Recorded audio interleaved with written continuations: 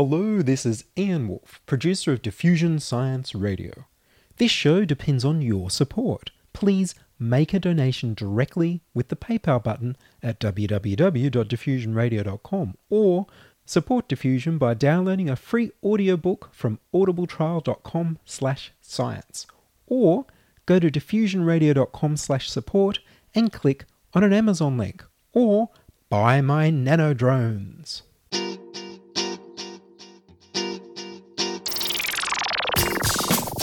Diffusion, the international science radio show. We have a bouncer on the doors of perception. The good, the bad, the ugly. It gets pretty exciting. The myths, the truths. Toxicology. Astroseismology. Magnetism. The dark side. Genetically engineered potatoes. Planetoid. I love that word.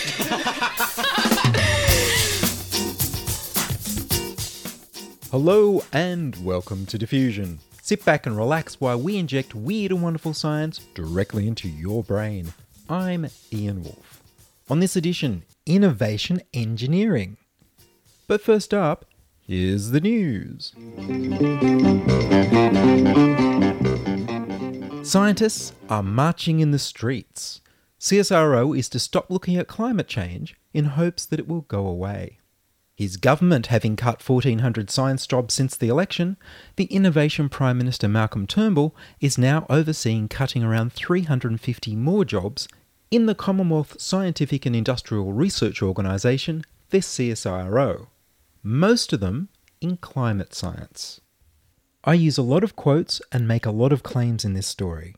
I encourage you to verify all of them in the links on the Innovation Engineering episode page on diffusionradio.com and to look them up yourself.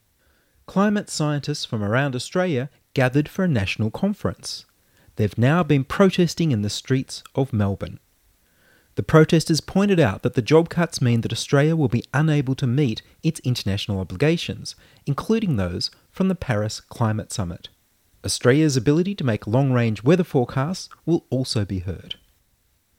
In an email to staff, Water Divining promoter and CSIRO Chief Executive Larry Marshall said jobs in the Data 61, Oceans and Atmosphere, Land and Water, and Manufacturing divisions would be cut at a rate of 175 per year over the 2-year strategic alignment.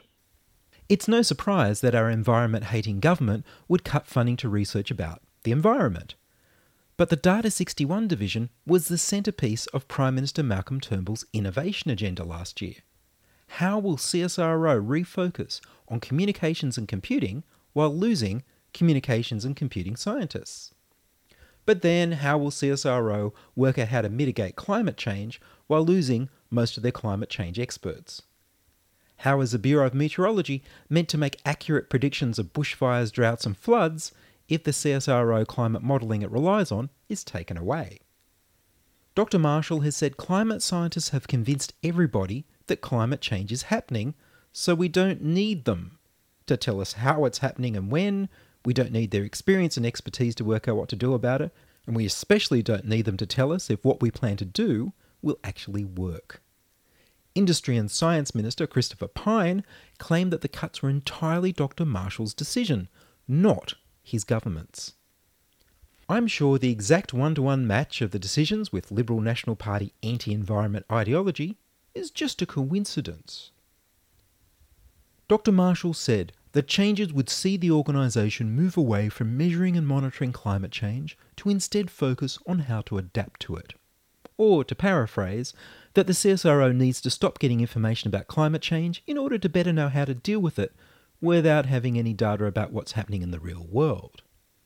Dr. Marshall said the people that were so brilliant at measuring and modelling climate change might not be the right people to figure out how to adapt to it. Or they might be the most essential people. I don't know how you can plan and test how well your adaptations work without having people monitoring your results. Pollinating animals like bats and flying foxes fall out of their trees when the temperature goes above 40 degrees Celsius.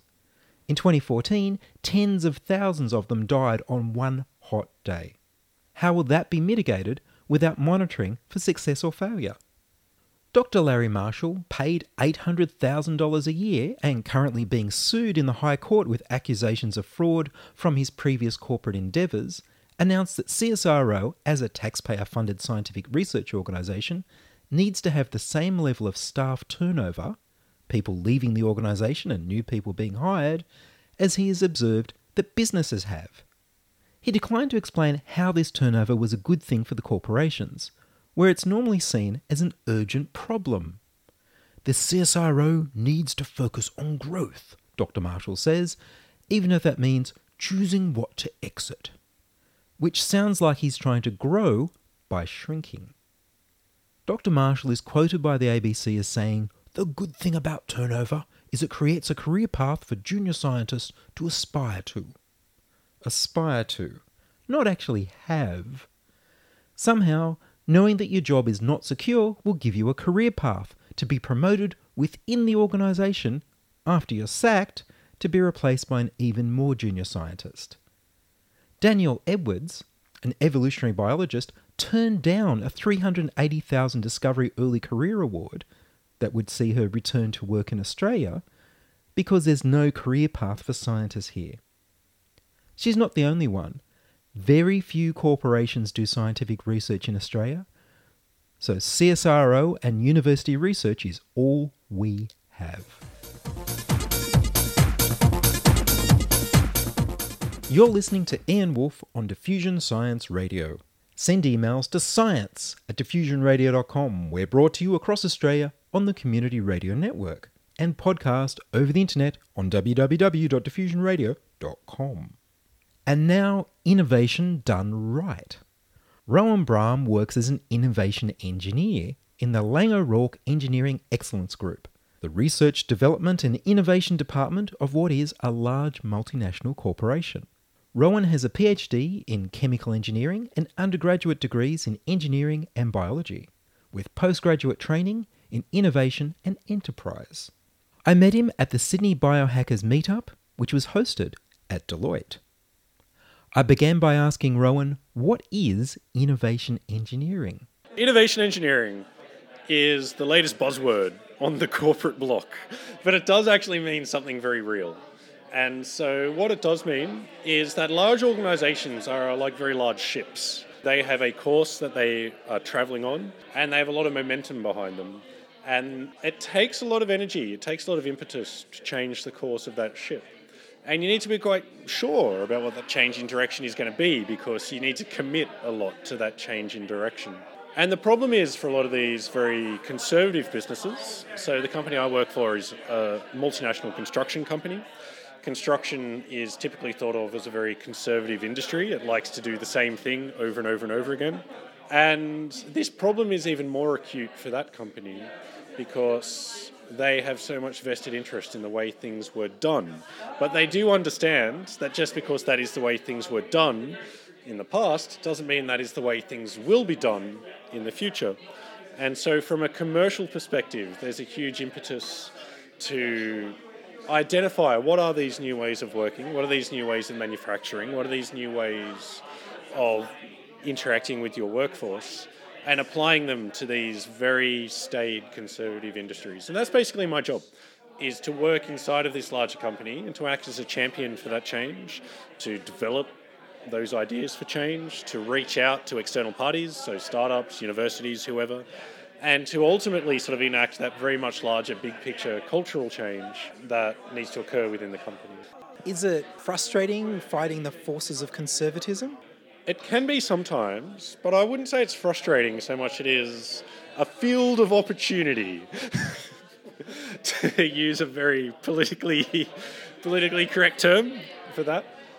In that, sure, it is frustrating sometimes to work in a conservative industry, but what that does mean is that there are a huge number of opportunities for new ways of doing things. I wasn't exaggerating when I said there are some things that have been done the same way for 100 years. If you look at the rail industry, how they assemble rail lines or how they operate a freight rail line, there are literally business practices in that space that were developed in 1850. They've worked since 1850. And so these people are just like, it's working, why do we need to change it? And the reason they need to change it, or the reason they should want to change it, is just because it worked 150 years ago. Doesn't mean there aren't better ways of doing it now. And so you have a very large cultural barrier you basically need to punch through. But it's not frustrating. If anything, it's satisfying. Because these people are not, they're not dumb. They're not stupid. In many ways, they're rational actors. They're working in an industry that has very, very low risk appetite. Because if something goes wrong in the construction industry, that is hundreds of millions of dollars on the line. So they want certainty. They don't really care if something's a little bit better. They want to know, can they guarantee this is going to be done at this cost, at this time, and they can then hand it over to the client. And so when you say, is it frustrating? I would say sometimes yes, but in the way that sometimes the things that are frustrating are ultimately satisfying, because they can be brought around. People in these industries can see. You just need to converse with them, engage with them. And once you do, it's very satisfying to feel how easy it actually is to get that change enacted. And that's happened a lot in my job. Initially, there's a lot of resistance, a lot of pushback, a lot of, what is this? I don't want to know about it. And then suddenly, they're calling you up saying, hey, can we do this? Can we do that? Can we do this? So, yeah. They must be at least a little bit open to change, or they wouldn't have hired and created your position in the first place. Yes, so the company I work for is actually a very unique company in this global environment, in that Laing O'Rourke is a privately owned company. So there is one individual who has ultimate control, essentially, of what happens to Laing O'Rourke, and he's vested, I guess, in ensuring his legacy. And I guess without getting too much into the culture of corporate ownership, because that is a dry topic, you have publicly owned companies and privately owned companies. And I have found the privately owned companies tend to be very much more responsive to these ideas, because you have a very small number of people and you can talk directly to those people. If you have a publicly owned company and they are responsible to an amorphous, anonymous block of shareholders, the risk appetite is actually very much lower, because they need to justify themselves to a random collection of people, which tends to the median. If you think about, you've got a whole bunch of people, the safest thing to do is just do what they expect. And we're lucky in Laing O'Rourke that we don't have that problem. We have a corporate owner, an individual who owns a company. He's very interested in innovation, change, being part of this new economy. And as a consequence of that, we are basically enabled to do a lot of what we need to do. And so I feel there is a corporate governance piece. We're talking about the disruptive economy. That's the buzzword these days.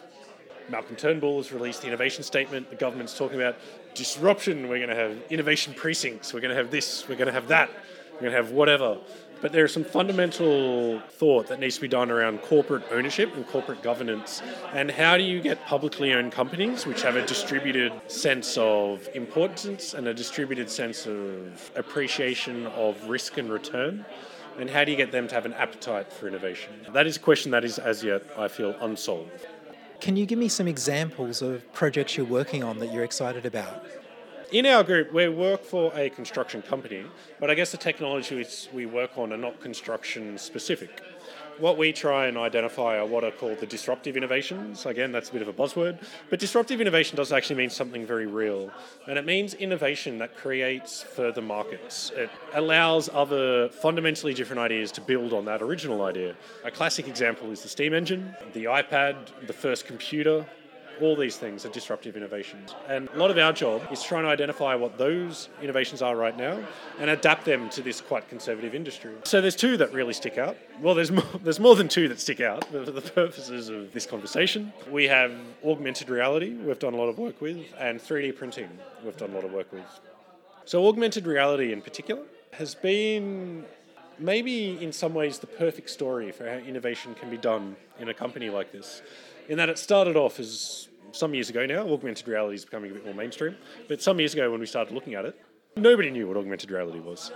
And so then we had the challenge of talking to this larger company, getting them on board with a technology they've never heard of, they don't know what it is, they don't know what it involves, what the costs are, anything.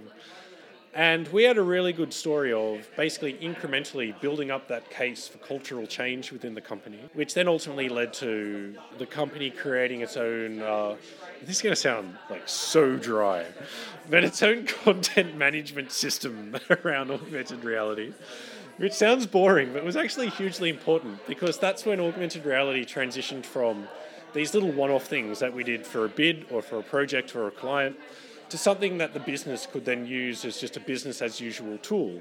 In that because we created this online content management system, anyone in the business could log in, create their own AR experiences, and then push them out into whatever their bespoke application was, which is so important in a company as large as the company I work for, Langer Rourke, which is tens of thousands of employees. You need to be able to create these innovations that are more than just a one-off cool thing. They're actually enabling innovations. They allow other people to actually build on what you've done and do whatever they need to do in their own bespoke space. And AR has been really successful. We've won industry awards around it. It was apparently Australia's best internal HR innovation for 2015. Oh, and just briefly, for those few people who still haven't heard of what augmented reality is, do you want to give a very quick definition? Yeah, certainly. So augmented reality is essentially the insertion of content into our real-world perception, which sounds not a good way of describing it. It's one of those technologies which is when you see it in action, you understand immediately what it's doing. It's actually quite hard. So what I would say, imagine you hold up, say, an iPad. An iPad's got a camera on it. It can obviously transmit that image to the iPad screen. Imagine on that iPad screen, instead of just seeing the raw camera feed, you are instead seeing, say, a building or a person or an activity digitally inserted into that real-life scene to give the appearance that it looked like it was part of that real-life scene. So it's a way of adding to our reality. It's augmented reality. And I guess that's the other side of the coin to virtual reality, which is where it puts your human consciousness into the virtual world. Augmented reality puts the digital into our world. So it's virtual reality and augmented reality are very, very related technologies, but they basically come at it from different directions. And augmented reality, I feel, has very much more potential than virtual reality. The applications of augmented reality are nearly limitless. You just think around, if you could just look around your environment right now, and if you could have contextually relevant information just inserted into your visual feed, like I need to go in this direction, or my internal core temperature is this, or the pipe I need to service is here under the ground. And these are all things we've actually done. I mean, all those examples I've just mentioned, augmented reality applications we've actually developed and rolled out. And it is a truly disruptive technology. Augmented reality will fundamentally change the way that people interact with digital content, and it will fundamentally change the way that they think about digital content, because it can suddenly contextualize a lot of what was quite abstractified. So in the business environment, the building environment, I should say, you have a huge amount of information around what is in a building. All the components, the costs, the delivery information, maintenance information, all these sorts of things are typically trapped away in a database somewhere. The power of augmented reality is it can drag that information out of the database and put it into your consciousness, put it into your field of view, put it into your lived experience in a way that it's no longer just a cell on an Excel spreadsheet. It's something that you're looking at and actually has a really tangible, contextual relevance and meaning to something that is in your environment right now. And the applications of this are just limitless, literally limitless. Augmented reality, I think, will fundamentally redefine. Once the technology gets there are hardware limitations to it right now. But maybe sooner than you think, maybe 5 years from now, 10 years from now, it will fundamentally change the way that people interact, not even with digital content, but with each other, with stuff, with this TV here, with anything. Because you have this whole other layer, this whole other world that can then be inserted into our own lived experience. And, I'll stop that rambling. And you're also looking into 3D printing for your industry. Yes. So 3D printing, obviously, it's another disruptive technology. 3D printing is going to enable so much change and innovation and market creation in so many industries. It's well beyond the scope of this conversation right now. But in construction, it's an obvious one, right? Because construction is stuff. It's physical stuff. But it's always been a challenge to apply 3D printing to construction because construction elements are typically quite large. They need certain structural properties. You need to insert rebar into them and whatnot. But at the same time, it has so much potential for construction. Because you think about built environment. You look out this window right here. All these office blocks look the same, right? All these rooms look the same. They're all made of panels. They're all made of flat surfaces. They're all made of stuff that is easy to mass manufacture. Stuff that is easy to create in a homogeneous, well-defined way. What 3D printing will allow is there are architects and engineers who have these incredible digital designs of what a building could look like if you were freed from these manufacturing constraints. And 3D printing basically enables that vision. It will enable a fundamentally new generation of buildings and a new generation of architecture and infrastructure that can be so much less homogenized. It can suddenly enable this individuality in construction and architecture, which we think about it, we've lost. You think about architecture 200 years ago, to pick an arbitrary number. Obviously, they didn't have precast panel factories, which were just cranking out concrete panels. It was all made by artisans, and it was all made by hand labour, people making stuff. And what that led to was then a huge variation in the stuff that was made because humans were intimately connected in the creation of it. What's happened through our recent history, obviously through the mass manufacturing regime, there's been a homogenization of manufacture that no longer do you have an individual creating this, you have a replicating machine creating it, which is great because then you know what it's going to spit out, it can spit it out at a known rate, it's going to be cheaper, it's fantastic, and that's brilliant. But what's been lost there is that individuality, is that spontaneity, that you're not constrained by what can be made. You're not constrained by, I need to design a thing because I can only make it out of panels of this size and this weight. You can suddenly become much more free in your design. And so 3D printing in the construction space will unlock, I think, a renaissance in architecture and a renaissance in construction and engineering design, because suddenly you can insert this human element to these designs in a way that was never economical. I mean, sure, you could always pay right now. You could pay some dude bucket loads of money and he would create for you a bespoke architecturally designed house. It's going to be expensive.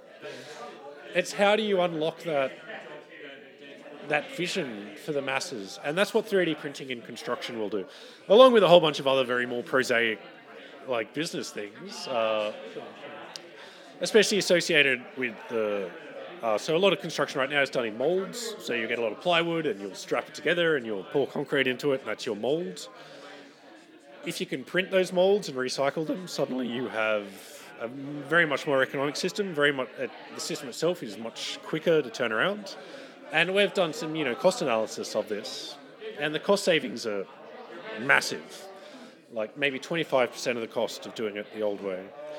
So there are some very real business imperatives to go down this road based around cost and time, certainty. But then there are some real human aspects around why 3D printing in construction is so important, because you can inject that human element once more, which is maybe being lost. So finally, do other industries have innovation engineers? Yeah, they do. So look, I work in a very conservative industry. Construction is a very conservative industry. They probably wouldn't call them innovation engineers. They would just be people working in that organisation. Part of the reason for this job title is to very clearly state that this is a thing that is important for this industry, and that's part of the larger cultural shift that needs to occur inside construction. But if you look, I guess, sort of in the various global markets, so in Australia, for instance, Australia is quite a unsophisticated market in terms of innovation and change. If you go to America, the job that I do, I imagine is, not even I imagine, I know it is much more commonplace, but it's not a special bespoke job. It's more just kind of a cultural thing. And that's, I guess, the ultimate goal, that you don't need people who are specific innovation engineers who their job is to do innovation full time. Rather, that is something that is a cultural value shared by everyone in that organisation.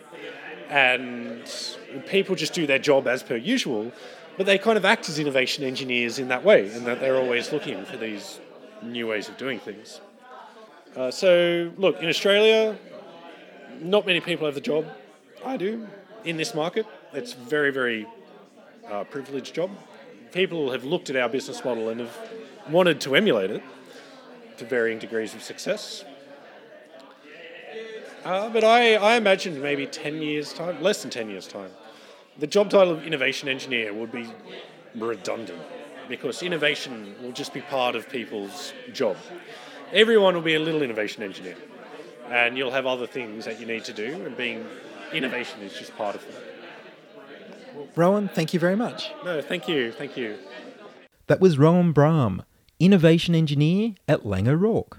And that's all from us this week on Diffusion. Would you like to join us?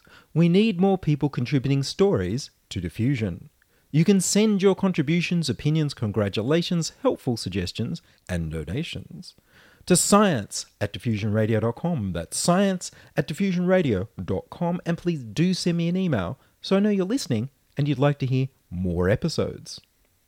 Please like the Diffusion Science Radio page on Facebook and rate us on iTunes. Tell your friends.